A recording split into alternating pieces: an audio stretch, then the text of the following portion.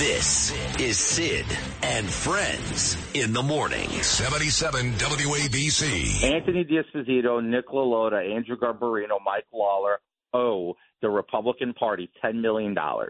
And they need to go pay up because that $10 million is going to cost seats all across the country. Stop right there. Well, what do you mean they owe the Republican Party $10 million? By ousting me from Congress, it cost the Republican donors across this country $10 million. That's what was spent on this race on our side. $10 million on an election year with the presidential candidate and with the House being the most important thing to keep. They went ahead and made the Republican Party blow $10 million because of their futile hate for me. George Santos on the show with me yesterday. As far as I know, I'm the only guy who got George Santos all day. Why the news and make a big deal about it, I don't know. I stopped caring, really. My buddy Donald Trump, these jerk-offs at CNN have got this live coverage of a bunch of cars parked outside the courtroom, and soon Donald Trump attends hearing in hush money case. Hush money for the porn star. They can't get a 1.0, folks. They can't get a 1.0. You know why very few people in radio and television ever talk about ratings? You want to know why? Because they don't get them. You know why I always talk about ratings? Because I'm an effing monster. That's why. Because people listen to me all over this city, all over this country, out of this country. Right now there's thousands of folks in Tel Aviv and Jerusalem listening and just heard Alex Trayman live from Jerusalem. When you start showing live pictures of 4 parked cars for 30 minutes with the anticipation of my friend, the president, former president, and soon-to-be 47th president, showing up for a bullshizzle trial, you're not going to get ratings. Now, Santos gets me ratings. That's why I put him on. And look, he was right. So I'm going to talk to Vickie Paladino here in a second, but I want Vickie to hear this first. I'm not going to say the name of this person, but here's what I got this morning. This person loves Vickie Paladino, loves her. And this person said, I can't understand why Vickie would go all out for a flawed candidate like Mazi rather than send a strong signal to Cairo that she was an unacceptable choice. So take a loss and put a real strong conservative up in November like they must do now anyway. I don't want to believe that Vickie is beholden to the machine. Very disappointing. And this person loves Vickie. Now, look, you guys know. Yes or no, all three of you. Noam, Justin, Lou. Was I not on record at least twice before Election Day saying I thought Mazi was going to lose? At least twice, yeah. I heard it. And I like her. Nice lady. Nice lady. But you can't be a registered Democrat. You can't be just tepid in your endorsement for Donald Trump. And quite frankly, not her fault. She's not a great communicator. So I know Curtis and Vickie and certainly Joe and Pete out in Long Island did the best they could. But the truth is, she was not a great candidate. Bottom line, great person. Great mother, courageous. I liked her. She was on this show 4 times. Not the best candidate. Here is my friend Vickie Paladino. Vickie, good morning. Good morning, Sid, and thank you for that lead-in. Let me just say this. Vickie didn't go all out. Let's make this very, very clear. Vickie worked with extremely limited resources, and I, too, like Mazi. I mean, nice woman, absolutely. We're running an unknown against what I consider in Tom Suozzi an incumbent, well-known name, been around forever here in this part of the district and on Long Island. And to say it was a poor choice, absolutely. Am I beholden to a machine? Never. Won't ever happen. Never. So did I try to do something? Hearing, Republican candidate? Absolutely. Did I see her as a flawed candidate? I would say my chances for Mazi were, especially when I saw the ground game going on here in Queens was she's not going to do it here. Just not going to do it. So I don't want to disappoint anybody, but anybody who knows who I am knows where I stand with things and know that I never, ever, ever, I do things my way. That's the way I do things. Just so you know, that person just texted me and said, please make it clear again how much I love Vickie. And I don't think she's beholden to the machine, but the person, it just seemed that way because of the work that you did. But I know this, when Santos came on with me yesterday, and he comes on all the time, you got wind of that. And as far as I know, and if I'm wrong, correct me, you got wind that Santos was coming on with me. You reached out to my producer and said, I want to come on and talk about Santos. Is that true? I didn't say I want to talk about Santos. I want to talk about the race. I knew him as Anthony back in the day when I met him in 2018. He was fine. And then everybody was shocked by what happened when he ran for Congress. But look, let's be very, very clear here. I think, and I said it on election night, I really think I did not know this backstory about Esposito putting his name out there. Sid, I'm so busy with New York City politics. It's really rough for me to try to keep up with federal stuff. And that's why you listen to me every morning. There you go, Sid. Exactly 100%. But I will say this. I was troubled right out of the gate that they couldn't keep him there and that we couldn't have a real election come November. He had already said that he wasn't going to run again in November. So why not find an excellent candidate, which, by the way, people were screaming at me, run. You could beat this. You could beat Tom. Run. Why don't you run for Congress? And I said, I won't do that because I just won by a landslide, and I'm not going to disappoint the people who put me into office to stand up for them here in District 19. However, go back to Santos. I think he should have stayed in the seat. Why don't you think he did? I mean, again, why would you risk? We have a razor thin. Exactly, 100%. So what do you think? What do you think the motivation was for Desposito and Lolita and to a certain extent King and Cairo and all these folks? I mean, is it that we're morally better? Because I hate to tell you, you can't be morally better and win in politics at the same time. That's exactly right. It's an oxymoron, 100%. No. You know what? I don't know. I will say this. I never knew the Nassau GOP until this race. Never knew them. I'd never been introduced to D'Esposito, Loyola, all these people you're talking about. I only met for the first time. Peter King and I have become good friends, and I value Peter. I don't care what people say. Peter's a great guy. Joe Cairo, met him, talked to him through this campaign. Again, it wasn't, I never saw an apparatus quite like that because we don't have one of those here in Queens. Right. We don't. Right. They have an apparatus. Yeah. And for whatever reasons they did what they did, I did not know that D'Esposito led the charge to get rid of Anthony. I didn't know that. I did not know the inner workings of the Nassau GOP at all. Yeah. So to be a part of what I thought was going to be a short and sweet run, but little or no resources here in Queens, I quickly got the wind in my own brain because I determine what I do. We did one rally, and my foot soldiers, there were no place for them to go to pick up what they needed to push her name out.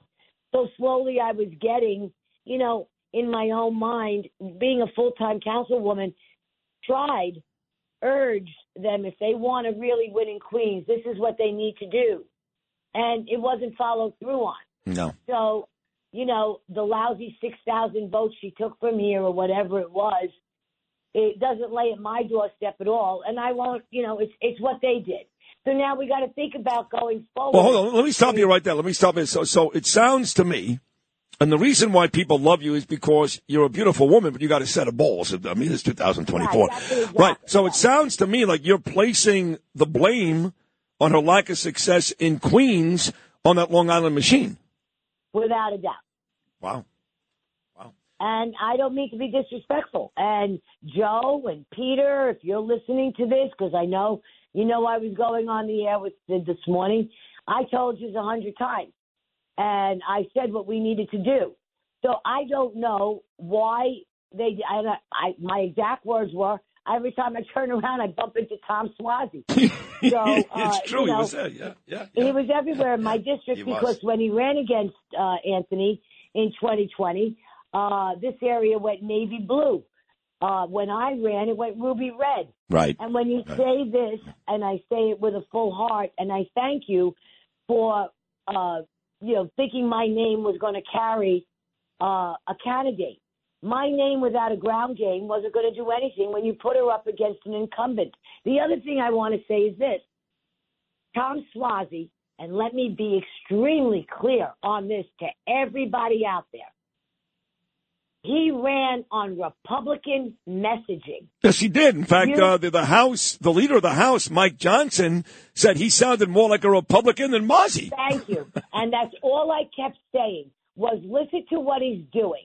Listen to what he's saying. Now, I, as the city councilwoman, you know what, Tom? And you know it. I will hold your hand over the fire. I will be the first one to call you out as soon as you cannot and step back on what you said. Because I'm going to hold you true to everything you did and said. And if you don't, you're going to have me and the constituents of this district to answer to. Because you will not, unless they don't put up a good candidate again, if you will have me to answer to. And I will tell you, because everybody who voted for me voted for Swazi. My Democrat friends, they went out and they voted for Swazi. They did not vote for Mozzie. And when I heard him talk, I said, oh, really? Very interesting. Now, I'm watching yesterday, but it was early this morning, The Five on Fox. Yeah. And the girl Jessica, the one that's liberal, more liberal, or the liberal on the panel there around the table. And I hear her say exactly what I just said to you. Listen to the messaging that these Democrats are putting out now. They sound like Republicans. No, they do. Swazi talked about... That's the only way they're going to win. Of course. Swazi talked about Biden and shutting down the border and all that stuff. One more in the next 60 seconds. Peter King is a dear friend of mine. I said... Yes, mine too. Yeah, we go out for dinner with him and Rosemary, the kids, all that. I love Peter King. But nobody took more abuse on my social media yesterday than Pete. I'm going to tell Pete this tomorrow when he's on, maybe later today when I call him, because I guess he was on with John and Rita yesterday afternoon, and he was placing some of the reason for Mozzie's loss on Trump.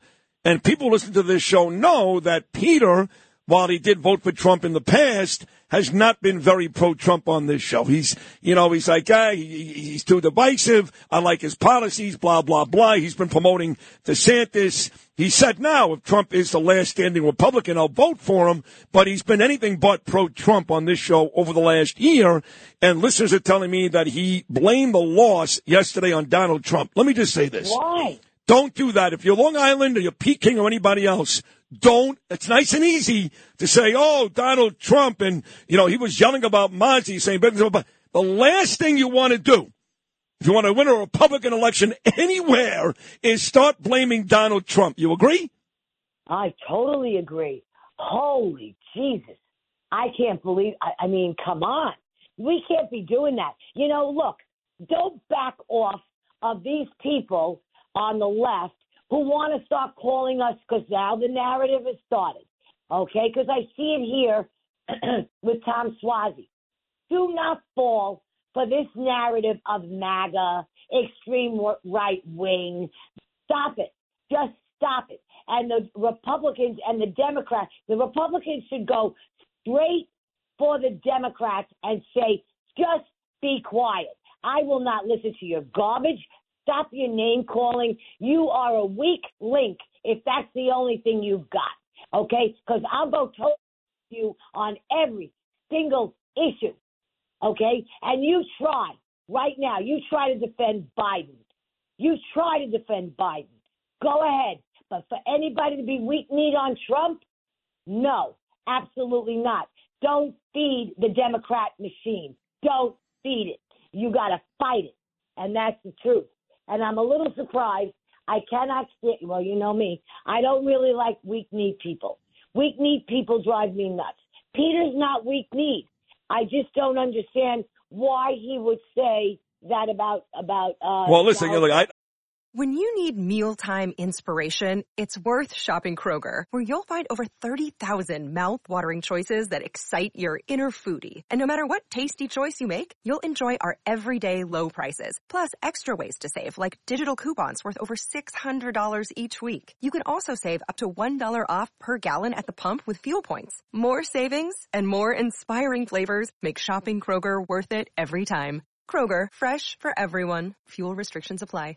I didn't hear it, but I got a lot of messages, so I'm assuming it's true. Pete will text me or call me if it's not. But I'm not surprised because, like I said, Pete has spent the better part of the last year not exactly a pro-Trump. It's fine. He's allowed. He's known Trump for years. He likes Trump. He voted for Trump, but he really thought at this point that Trump's policies are good, but he's the wrong man for the job. So I wasn't surprised when I heard, because Trump did come out and kill Mozzie yesterday for being a lousy candidate and kill Long Island people for putting her out there. So it doesn't surprise me, to be honest. Yeah, this party better get their act together. I mean, that's all I could say. I mean, because, one thing we have to hand it to the Democrats, really, and I told my club this last night, one thing you could do with the Democrats is this, and you could say it, they could go behind closed doors, hate each other's guts, yell and scream, come out, and they're all wonderful. Yeah, of course. I mean, look, stand behind their candidates, of course, no matter what. I mean, look at their example of George Santos, Bob Menendez. Right. Another day. Again this morning, there are more bribery allegations. And I know that you had some of these losers like Cory Booker came out and blasted him and others, but he's still there. So anyway, you're right. The Republican Party needs to get their act together. They really need to take a lesson from the Democrat playbook. Yep. And let me say one other thing. Absentee ballots, mail-in ballots, early voting, folks. We must get used to early voting. 5,000 people came out in my area and voted mail-in as well as early voting. Yep. We must vote early, and that's it. Like it or not, I believe in only one election day as well, but we better start to play their game, and we better start to get united behind the candidate, and we better get good candidates, because I'm getting a little sick and tired of this nonsense. And I don't want them thinking that Tom Suozzi's win is a way the country's going to go. That's a bunch of crap. This is all, sorry, Sid, this is all part of their mind game. Don't fall for it. What are you sorry for? Just fine. What are you sorry for? That was just an amazing appearance. I wish I could talk to you all day. You're so hot, Vickie Paladino. You set my hair on fire and I'm bald. Thank you. I got a head of white hair. You know what? I just don't ever stop. But anyway, all right, Sid. Thank you. You and I will talk again. All right. All right, sweetheart. Keep up the good work. There she is, Queens City Councilwoman. I love her. I love her dearly, Vickie Paladino.